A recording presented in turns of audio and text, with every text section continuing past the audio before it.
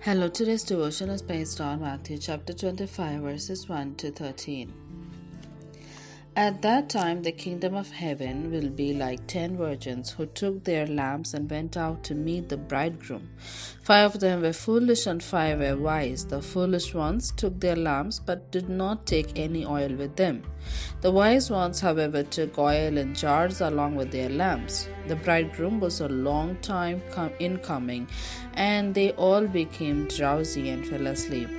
At midnight, the cry rang out, "Here's the bridegroom, come out to meet him." Then all the virgins woke up and trimmed their lamps. The foolish ones said to the wise, "Give us some of your oil, our lamps are going out."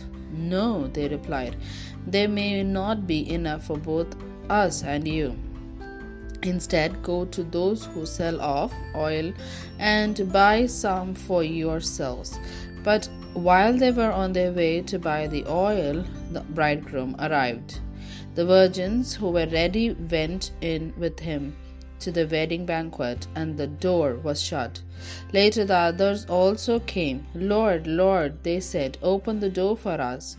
But he replied, "Truly I tell you, I don't know you. Therefore keep watch, because you do not know the day or the hour." Here ends the Bible reading.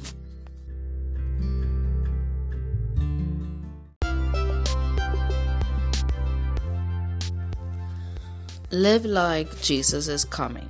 Keep watch, because you do not know the day or the hour. Matthew chapter 25, verse 13. I'm inspired by country singer Tim McGraw's song, "Live Like You Were Dying." In it, he describes some of the exciting bucket list things a man did after receiving some bad news about his health. He also chose to love and forgive people more freely, speaking to them more tenderly. The song recommends that we live well, as if knowing our lives will end soon. This song reminds us that our time is limited. It's important for us to not put off for tomorrow what we can do today, because one day we'll run out of tomorrows. This is particularly urgent for believers in Jesus, who believe that Jesus may return at any moment, perhaps in the very second you're reading this sentence. Jesus urges us to be ready, not living like the 5 foolish virgins who were caught unprepared when the bridegroom returned. But McGraw's song doesn't tell the story fully. We who love Jesus will never run out of tomorrows. Jesus said, "I am the resurrection and the life. The one who believes in me will live even though they die, and whoever lives by believing in me will never die."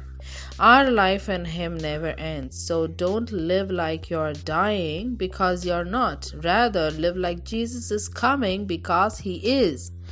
How will you live today like Jesus is coming soon? How does knowing He could return any day affect your choices? Let's think about it. Jesus, I look forward to the day you'll return. May I use the time I've been given to honor you and to serve others well. Amen.